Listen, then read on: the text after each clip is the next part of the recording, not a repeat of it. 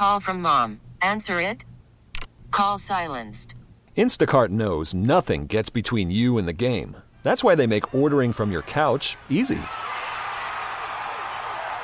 Stock up today and get all your groceries for the week delivered in as fast as 30 minutes without missing a minute of the game. You have 47 new voicemails. Download the app to get free delivery on your first 3 orders while supplies last. Minimum $10 per order. Additional terms apply. Play ball! It's 30 with Murdy with your host, Sweeney Murdy. Welcome back to another 30 with Murdy, and for the second time this season, I am pleased to welcome a Hall of Famer to the podcast. Wade Boggs is one of the greatest hitters of the last 50 years, winning batting titles with the Red Sox in the 1980s, winning a World Series ring with the Yankees in 1996, and then joining the 3,000 hit club as he finished out his career with the then Devil Rays from his hometown of Tampa. Boggs and I spoke about his early career in baseball and then got into some good discussions about hitting that I think you'll enjoy. As a guy who's spent the last decade and a half coaching high school kids, Boggs certainly has the ability to teach and convey a message. It was an honor to get to ask him about certain philosophies from both his day and the present game in regards to the art and science of hitting. Boggs relates to us conversations with greats like Ted Williams and Don Mattingly, and it's a wonderful listen for any baseball fan to hear Wade Boggs break it down like he does here. And yes, we did talk a little bit about that horse ride in 1996. Due to a conflict on my end, I had to cancel an in-person meeting with Boggs in Tampa in spring training, so we taped this conversation over the phone last week, oddly enough, when the Yankees were in Boston. And that's when Wade Boggs spent 30 with Murdy. Wade, the first thing I like to ask my guests is, what can you tell me about the first baseball game you ever went to? What do you remember? Actually, the first baseball game I ever went to was the one I played in Baltimore. I had never gone to a big league game. I'd gone to a few games in spring training with the Reds here in Tampa, but spring training is not actually like going to a big league ballpark. So the minute I walked out in Memorial Stadium in Baltimore, it was kind of surreal. It really was. I didn't know what to expect. And playing 5.5 years in the minor leagues, you don't expect the big crowds. That was probably the biggest thing that shocks young players when they come up is the size of the crowds. Unless you play in venues like Buffalo and AAA where they draw over 1 million people a year, but it was an eventful day. I faced Dennis Martinez and went 0 for 4, so It was an eventful day. It's funny in scout speak, they always talk about, wait till the player sees that third deck. It's the way they talk about, like what you just described. But is it that is it that much of a shock to you when you walk out to the stadium and you see just see how many more seats there are?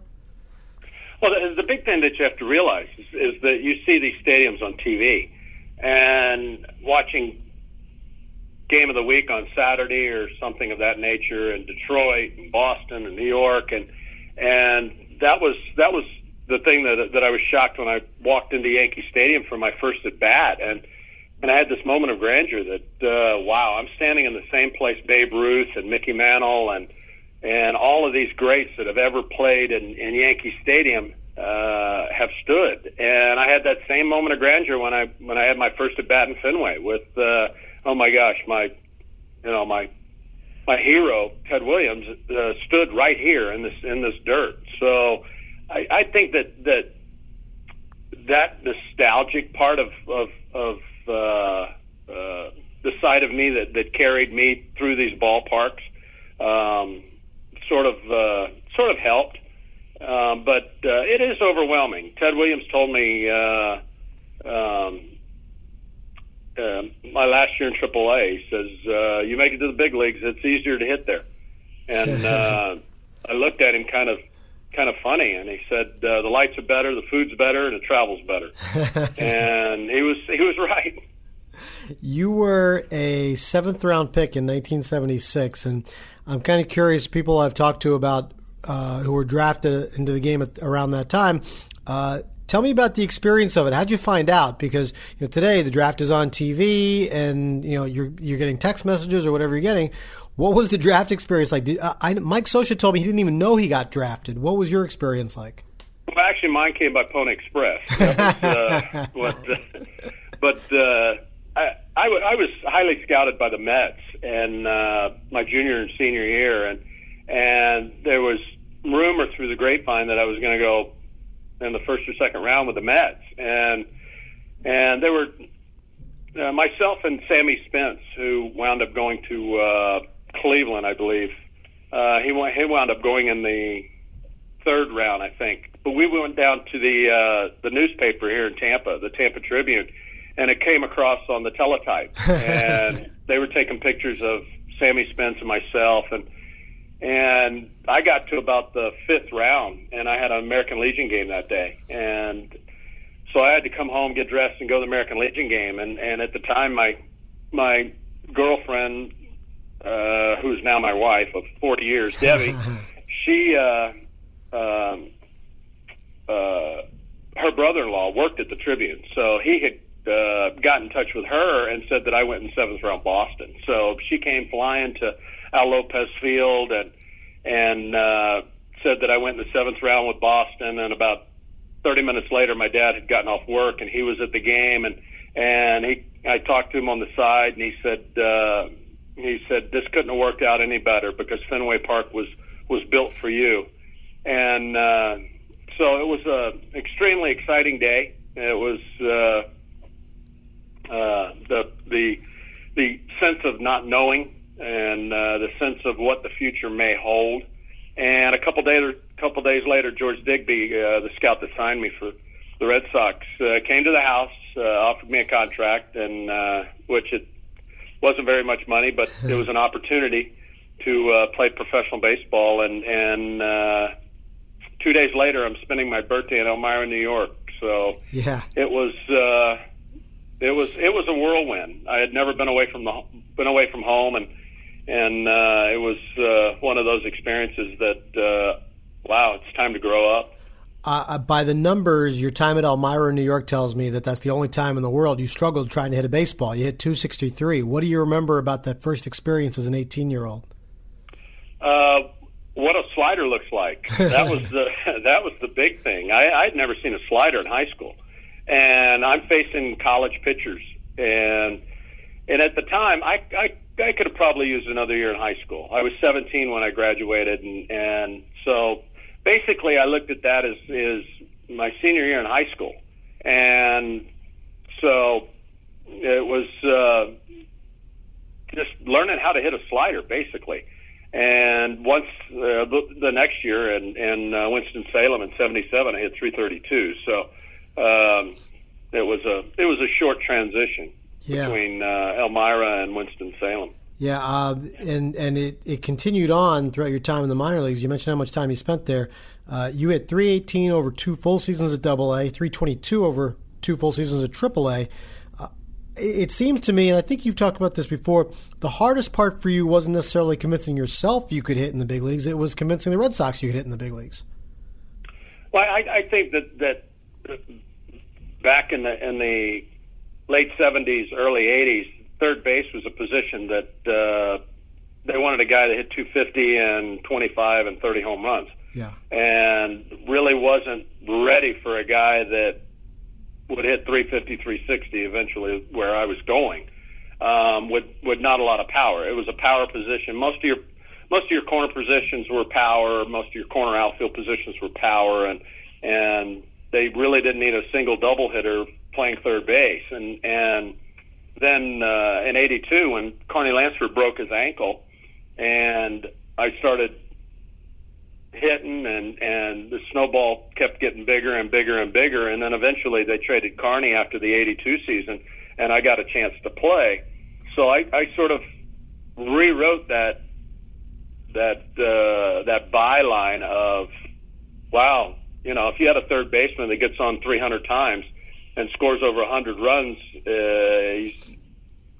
he's kind of valuable to your team. Yeah. So. Did it's funny what I hear now when you talk to people about just the need for power. the little catchphrase is hit the ball in the air. I heard that so many times over the winter from guys around the game. Hit the ball in the air is just what they're clinging to now. Was it specified to you in that particular way when people tried to get you to hit for more power? Oh, absolutely. Yeah. It was. I mean, I basically came out and said, if you don't hit home runs, you're never playing the big leagues. Wow. So I said, okay. And then wound up hitting .335 my last year in AAA with 7 home runs and breaking, I think, 12 records for left-handed hitters in AAA. But I put up a phenomenal season and didn't get a call-up. And the Red Sox wound up calling like 10 or 11 guys to the big leagues off of Pawtucket that year. Wow. And I went home and called my agent and said, we need to figure this out. Yeah. And I went to Puerto Rico. So 2 weeks later, I was in Puerto Rico. Wow. What'd you do there?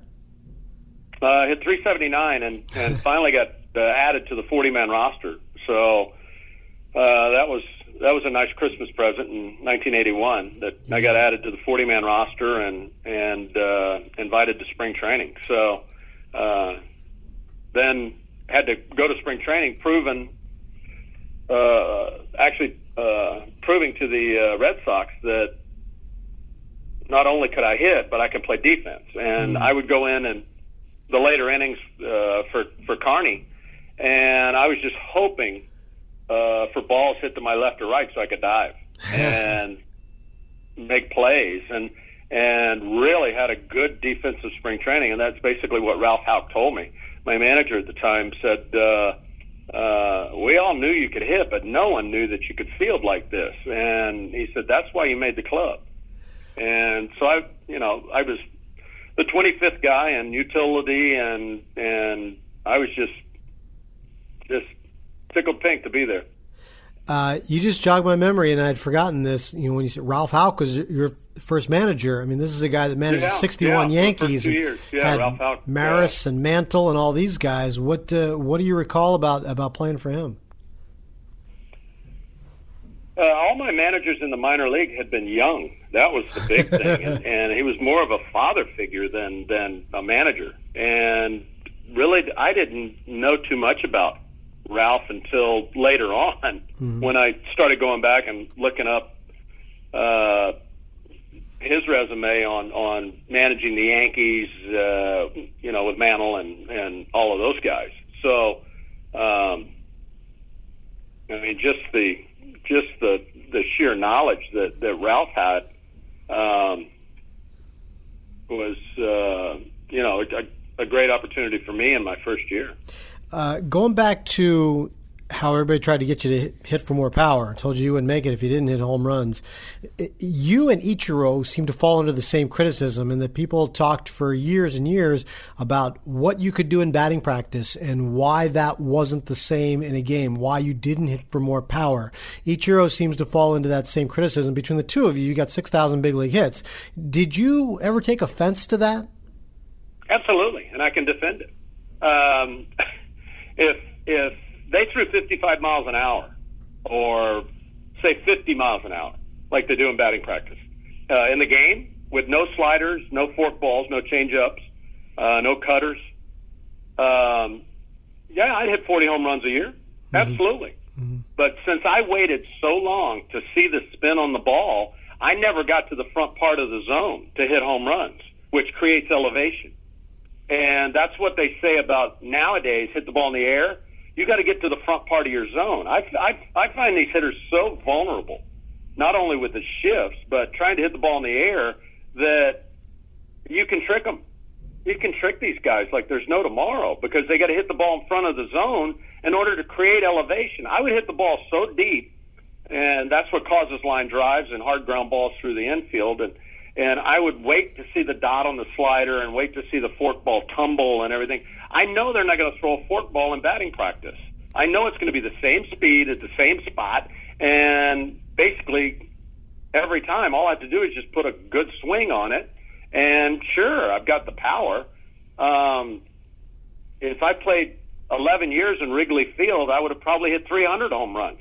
I had the Green Monster that knocked down a lot of the doubles that would have been home runs in other ballparks that I hit to left center. And so, when they say, well, he didn't hit for a lot of power, what's saying that 30 feet in the air that hits off the top of the wall is not a home run in a majority of the other parks in left center? So, it's that two-edged sword to where I have to defend myself with the amount of power that I had. I mean, I had the Dr. Jekyll, Mr. Hyde swing. I mean, I could hit line drives all over the ballpark and then turn on the switch in batting practice and get extended. That's why I like to get extension and hit home runs in batting practice, because I knew I was staying through the baseball. And I would carry that through the game to where I couldn't get fooled with change-ups and fork balls, because I would stay through and create a little bit longer swing at the end of my swing rather than cutting it off. I knew if I wasn't hitting home runs in batting practice, my swing was getting cut off. So I mean, do you really think then that you would have been a different kind of hitter had you played in a different organization at the beginning of your career? I would hit more home runs, absolutely. Yeah. Wow. Interesting. Absolutely. Yeah. Very interesting. You mentioned the shifting, and that's something that I know was done a little bit here and there before, but has become a lot more prevalent the last couple of years. And a lot of people take to calling it defensive positioning now more than shifting. It's gotten very sophisticated, and it's designed to really just turn more ground balls into outs and take away from the guys who just hit the ball on the ground. Do you think that would have bothered? I mean, you were a line drive guy, but do you think shifting would have changed anything about you or would have bothered you more? In the minor leagues, I had one guy on the right side of the field. That was the first baseman. I had everybody on the left side of the field because I knew that I hit one ball to the right of second base my second year in Double-A, and that was only a ground ball. I had never hit a ball to the right side of second base, so I had 3 outfielders from center, left center, right to left, and 3 infielders on that side, and still wound up hitting. In '79, I think I hit 3. I think it was 318 or something. So you were the anti-shift. You were the lefty hitter that they played the other way, which doesn't happen very often. Right, yeah, because I couldn't pull the ball. And then the older I got, I could move the ball to the right side. Okay. Whereas I didn't. That normally, if the pitch was on the inner third, I would just inside out it to left and not even pull it. But then when they start pounding you in, you gotta learn how to get to that ball and pull it with a little bit of authority. That's why when I left Fenway Park and went to Yankee Stadium, I had to change my swing, and it took a whole off season to change my swing to play it low to left and high to right. And it's the complete opposite of Fenway Park. You play it high to left and low to right. You mentioned coming to the Yankees, and you became teammates with Don Mattingly. And I remember you talking about one of the, as you guys talked hitting and philosophies, you came down to what the big difference was between the two of you, and it came down to a certain pitch and a certain count. Was it 2-0 pitch? Is that am I recalling that right? No, 2-0, yeah. Yeah. Yeah, Donnie had asked, how do you walk 100 times in a year? And I said, simple, take 2-0. He goes, you're kidding. I said, no. And I believe it was 94 when he asked me that question. He was averaging probably 33 walks or something in that neighborhood. And 95, his walks, he went to 67 or almost 70. Yeah. And it wasn't because they were pitching around him, because he took 2-0. Yeah. And it was basically the philosophy that Rick Down instilled into everybody, that we needed to get to 90 pitches in 5 innings for the starting pitcher. Yeah. And in order to do that, sometimes you have to take 2-0, and sometimes you have to take 3-1, just to increase pitch counts. And once you get to the pitcher 90 pitches in 5 innings, and you get into the bullpen and start wearing bullpens out in a 4-game series, you're gonna win a majority of these games. And that was the basic scientific data that we had on the success on how we won games. Very interesting. You were part of a team in '94 that was cut out of the race by the strike and all the labor strife. Yeah, thanks to Bud Selig. How good were the '94 Yankees? That's the best Yankee team I ever played on. We'd have won it hands down that year, wow. No question. What was so good about that team? Let's see, pitching, hitting, and defense. Everything, huh? Three things that you need to win a World Series, and we had all three. How much regret do you have that not just everything that happened with the season, but at that particular point in time, you had not won a World Series yet, and that looked to be such a great chance? Oh, there was animosity, anger, all the above when they pulled the plug on the season. We were, you took our toy away from us, and we had to go home. Yeah.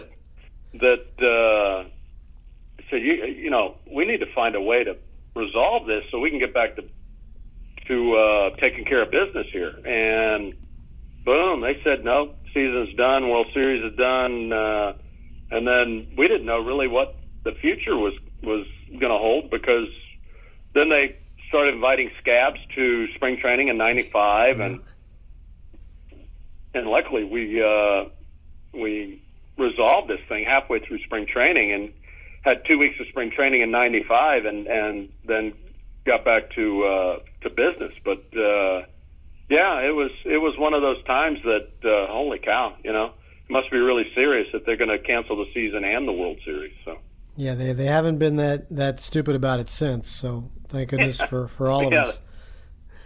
Sort of wised up. '96 ended up being the year that you got that ring. And how often do people bring up the horse to you? I mean, I've asked you about it before, and we've talked about it on the air different times. But in your everyday life, did people come up to you and say, "Hey, remember that time you were on the horse?" Every day. I mean, if somebody, that's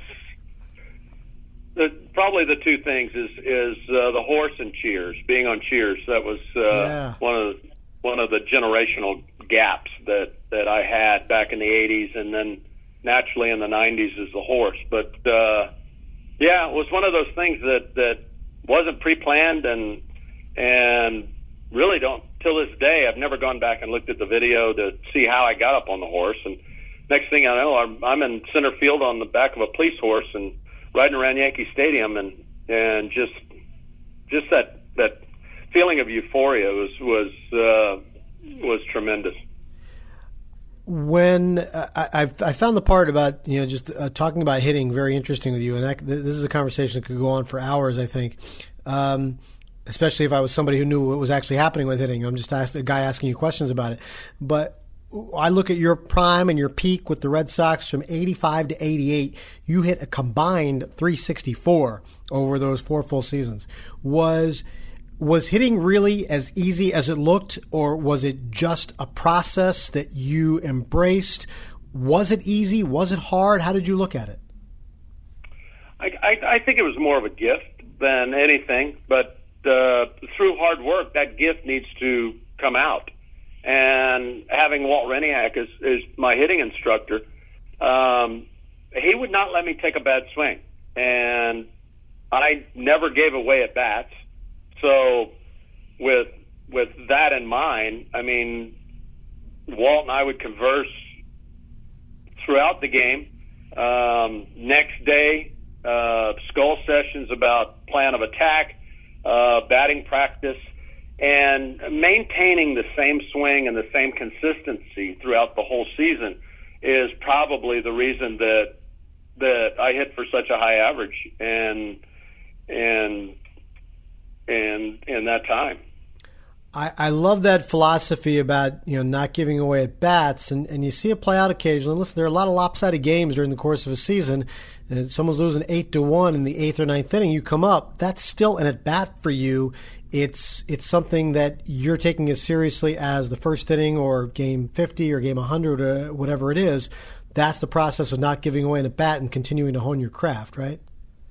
Absolutely, yeah. As a high school coach, I preach the same philosophy. When we're up 10-1 or what have you, and you come to the plate, don't give away that at bat. Absolutely not. Don't sit there and go through the motions and swing at a bad pitch. And it's that philosophy. It's not fashionable to walk, and actually it kind of is, because you move the lineup along and you wear the pitcher down and you sit there and say, okay, I've got enough trust in the guy hitting behind me to pick up the slack here when it's second and third and they're trying to pitch around me, that I'm going to expand the zone trying to do something, and I know they're trying to pitch around me, and I get myself out. Yeah. So if you're going to walk me, then you got the bases loaded with the next guy coming up. And you're coaching high school ball in Tampa? Yeah, it's my 17th year at Wharton. How much do you enjoy that? Oh, it's tremendous. We have a great time. We're getting ready for districts next week, and we've got a really good team, really solid team, and hopefully we can get on that bus with the red velvet seats. Rather than the school bus. Is there ever a level of frustration with you? People talk about the great players not being able to coach at the highest levels because they seem to or just want to expect others to be as good as they were. What's the difference like for you at the high school level? Do you constantly have to remind yourself of things? Do you just embrace that age group? How do you go about that? No, well, they're sponges, and they're willing to absorb things and learn. And I teach the game the right way, and that's hustle and play the game the right way. But I was the hitting coach for Tampa Bay in 2001. Right. I mean, so you could lead the horse to water, but you can't make them drink. And it's not that great players can't be good coaches. It's that I think that great players demand a little bit more out of their players. Back in the day, I would say we got the field from 2 to 3 for extra hitting, and one guy would show up. So it's not a point of great players can't be good coaches. It's that I think that great players know what the sacrifice was in order to get to that position, and players nowadays sometimes just want to sit on cruise control and go through the motions. And you ask a guy, hey, we got the field tomorrow from 2 to 3, and he says, I'm really comfortable with my swing. I don't think I need any extra BP. And I said, you're comfortable with 245? Yeah. And they look at you like, well, I'm going to call my agent. And then you get called into the principal's office for yelling at a kid, and I think Tino went through that same thing down in Miami. Exactly right. He expected a little bit more out of his players, and once it gets to the point to where, Walt Rainiak's in my face every other day. Yeah. And I think it's motivation, if nothing else, and you can't have thin skin. You got to sit there and toughen up a little bit and go about your business. Are there still routines and or superstitions that follow you through your routine nowadays, Wade? No, thank God. No, that over-compulsive disorder that I had, or whatever it's called, I might have a lucky fishing hat or something like that, but other than the 80-something things that I had to do when I played, thank goodness they're gone. And, it's just, I just use them for just focusing in on the task at hand, and that's filtering out all the other distractions that come with being around the ballpark. And I like to get to the ballpark early. I like my quiet time, and I never want to be late. And it was that's why I sort of regimented all of these things throughout the course of the day, that I knew at a certain time I was going to be doing certain things. And I think being brought up in a military atmosphere, when my father was in the military, that you had dinner at the same time every day, and you woke up at the same time every day, you went to school, you got home at the same time every day, you left for baseball practice the same time every day. So these patterns of repetition just sort of fall into place once you can control the time-wise. You know what time the game's going to start. That was probably the biggest disruption that I had when we went to the playoffs in the World Series, because every time was different, right. And so you get thrown off on your superstition clock, and then all of a sudden, it's okay. We're not going to start for 15 more minutes, and you're sitting there going, "Oh my gosh, I was supposed to run 10 minutes ago." Right. And so, yeah, thank goodness all of those days are gone. Oh, Wade, listen, this is a pleasure for me. I could go on and on with you for a really long time, but hopefully we get a chance to do it again sometime, and thanks for taking a few minutes for me. All right, Sweeney, thank you. My thanks again to Wade Boggs, who is one of those rare guys who knows how to talk hitting to people like me who have 3,000 fewer hits than he does. It really was a pleasure to hear his stories and his philosophies and the ideas behind it all. Next week, a little different approach here on the podcast. As Mother's Day approaches and Yankee fans look forward to May 14th as the day Derek Jeter's number 2 is officially retired, that is also a day that marks the 50th anniversary of a great moment in Yankee history, Mickey Mantle's 500th home run. Next week on this podcast, I speak to several people who were there that day at Old Yankee Stadium in uniform and recount the story of the Mick's milestone home run. That's all for now. Thanks for listening. Okay, picture this. It's Friday afternoon when a thought hits you. I can waste another weekend doing the same old whatever, or I can conquer it. I can hop into my all-new Hyundai Santa Fe and hit the road. Any road. The steeper, the better. Because my all-new Santa Fe is available with H-Track all-wheel drive, so I can hit the trail without a worry in the world. Heck, with 3 rows and best-in-class rear cargo space, I can pack the whole family in with all our gear. We've got available dual wireless charging for our phones, so we'll never lose touch with civilization, and we won't lose touch with the primordial power of Mother Earth.